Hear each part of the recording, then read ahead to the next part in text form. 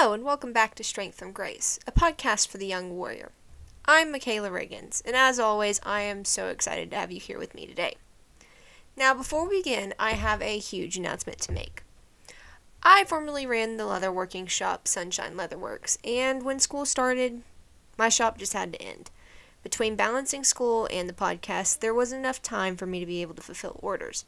However, this following spring, my schedule is starting to open up. Therefore, I'll be opening my shop up again. It's been a long journey, of course, but I'm so excited that God has been able to help me along the way and bring me back to where it all started. Now, on this episode, I want to introduce you to a little bit about who I am and what I'm about. Now, for starts, my name is Michaela Riggins. But if you ask my pa, I'm known as Sunshine, thus the name for my shop. I'm the oldest of the grandkids by 6 years, and all of which I spent being spoiled rotten. I'm 19 now, and believe me when I say that I completely underestimated the statement, growing up is hard. You see, I'm the crier of the family, and if it's coming from my Uncle Bear, I'm the cry baby of the family. I guess that's why Pa still calls me his baby girl. When I was no older than 6, my family took me to my very first funeral as I hysterically bawled, "He was my bestest friend!" I had never met the man a day in my life. As I grew up, I continued to be the crier of the family, even with the addition of 5 babies and toddlers. I cried at school often because I missed my mom and wanted to go home to play with my littlest pet shops. But when I was in the 5th grade, things started to change. I started to experience bullying. It was jovial at first and easy to explain away, but the older I got, the worse the bullying got. By the time I was in the 7th grade, I dreaded going to school, and going to lunch even more. I've always been very black and white as to what is right and wrong, especially when it correlates with scripture. This is something that some of my closest friends at the time took advantage of and used against me. I allowed myself to stray away from God and to go into really dark places. I didn't trust God or my family, and I put all of my efforts into finding someone to blame for my suffering. I was angry, lost, confused, and bitter because I knew that God could do all things. And if He could do all things, why wasn't He taking away this pain? This was rock bottom for me. But it was also when I had my come to Jesus moment. In our family, there is no beating around the bushes. We try to hit our problems head on, so needless to say, they presented me with 2 options. I could spend the rest of my life miserable and bitter by continuing on the same path, or I could choose to start seeing the purpose around me. It was a no-brainer.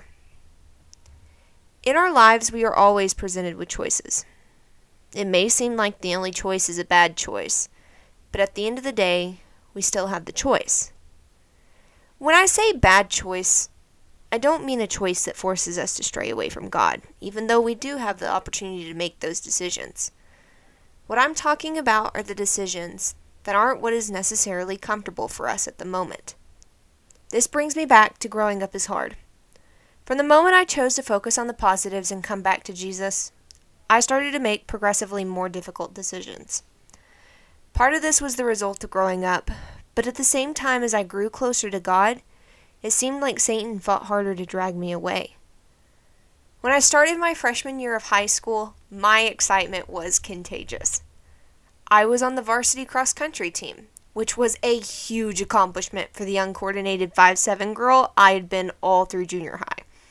And I was finally able to do all of the speaking and drama events I had been dreaming about for the past 3 years. Things were genuinely looking bright. I was happy. Life was good. Then things seemed to start falling apart. 2 months before our district cross-country meet, I broke my ankle in basketball practice. This was a whole new world for me. You see, I had never broken a bone in my life, and now we were looking at the possibility of surgery. Once again, I was back to being miserable, bitter, and scared. A decision that I already knew how it would play out, but I chose to make anyway. I grew angrier and angrier with God until I had yet another come to Jesus moment. The entire time that I was waiting to be released, I continued to wake up and go to practice with our coach. Don't ask me why I chose to do this. It was 6 o'clock every single morning. The only thing I know is God changed my heart so that He would teach me what I was too stubborn to see. One morning after practice, as I was heading to my first period, my coach caught me and she pulled me to the side. She told me that despite not being able to run and that I would be missing the district meet, she was going to letter me anyways. This was completely against our school's policy, but she didn't care.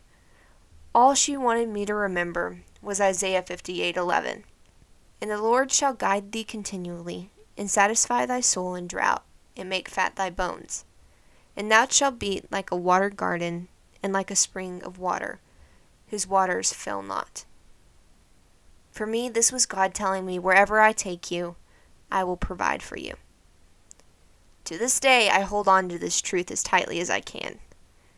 No, this isn't an easy task, because there are days where I flat out don't feel like God is guiding me or providing for me. But I know in my heart that everything that happens has a purpose, no matter how uncomfortable it is. As always, thank you for joining me on today's episode, and I can't wait to see you next time. If you get the chance, check out Sunshine Leatherworks. I know leatherworking is not everyone's cup of tea, but it sure is mine, and I'd love to share my work with you. Thank you, and God bless.